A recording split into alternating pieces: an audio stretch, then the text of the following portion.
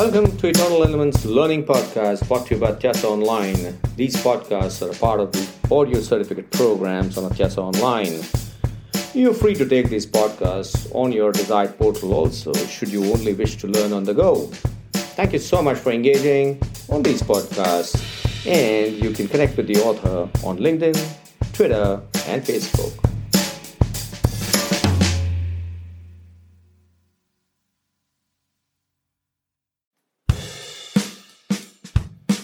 Hi, welcome back. This is Niket Karetsky from Tiasa Online talking to you on Eternal Elements. We are discussing a whole lot of things that leaders and managers do.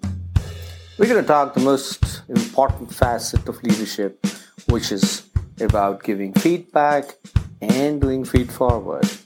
While you do set in ownership and accountability in the team, and while you're doing everything right, and while the team is on course, they do expect a feedback, whether they're on course or they're not on course. They expect a feedback, whether they're doing things right, they're not doing things right.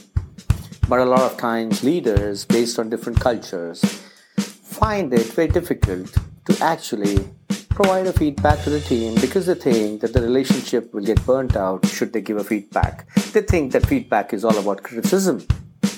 A lot of times even teams are not willing to take the feedback because they are not trained to take the feedback effectively. But can you imagine a world without feedback?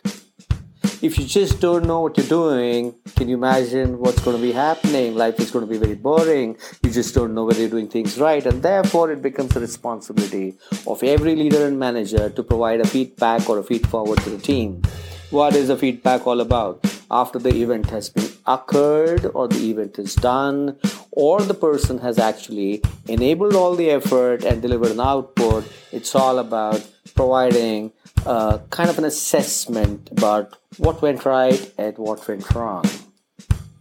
However, when you attack the identity of a person, that's when the feedback becomes a critique.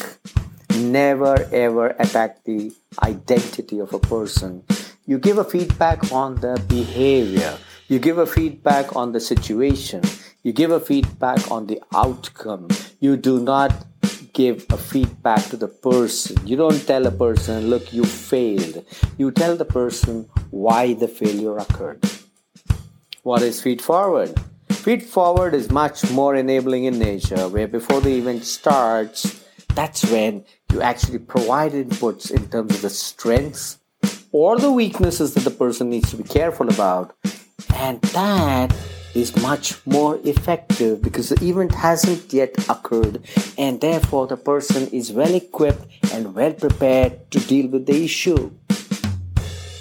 That's what leaders do. They combine feedback and feed forward. Only doing feed forward makes no sense. Only doing feedback doesn't make sense. And therefore, you tend to put the two together. What you tend to do is, you tend to do a sandwich technique because the work is a work in progress constantly.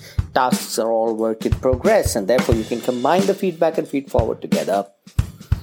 You can talk about a sandwich method where at first, you can tell the person what is it that the person needs to start doing. What are the new behaviors that the person can put in?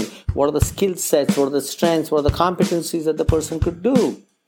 What is it that the person needs to stop doing? Something which is detrimental the person could stop doing.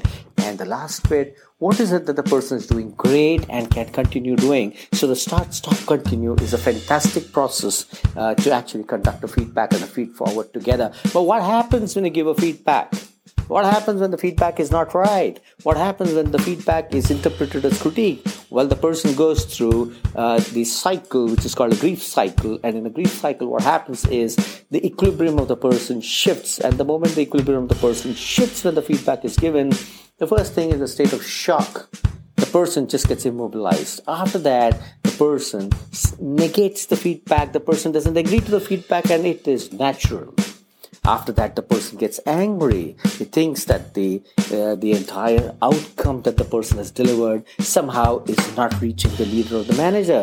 And then after a while, the next stage of the grief cycle comes in, where the person starts negotiating, and then when the negotiation doesn't succeed, when the feedback still holds, that's when the person hits a low, can move into depression. But that's okay, because now the self-reflection has started, and after that the person becomes aware and the person changes. So the Kubler-Ross cycle or the grief cycle is a part and parcel of a feedback process.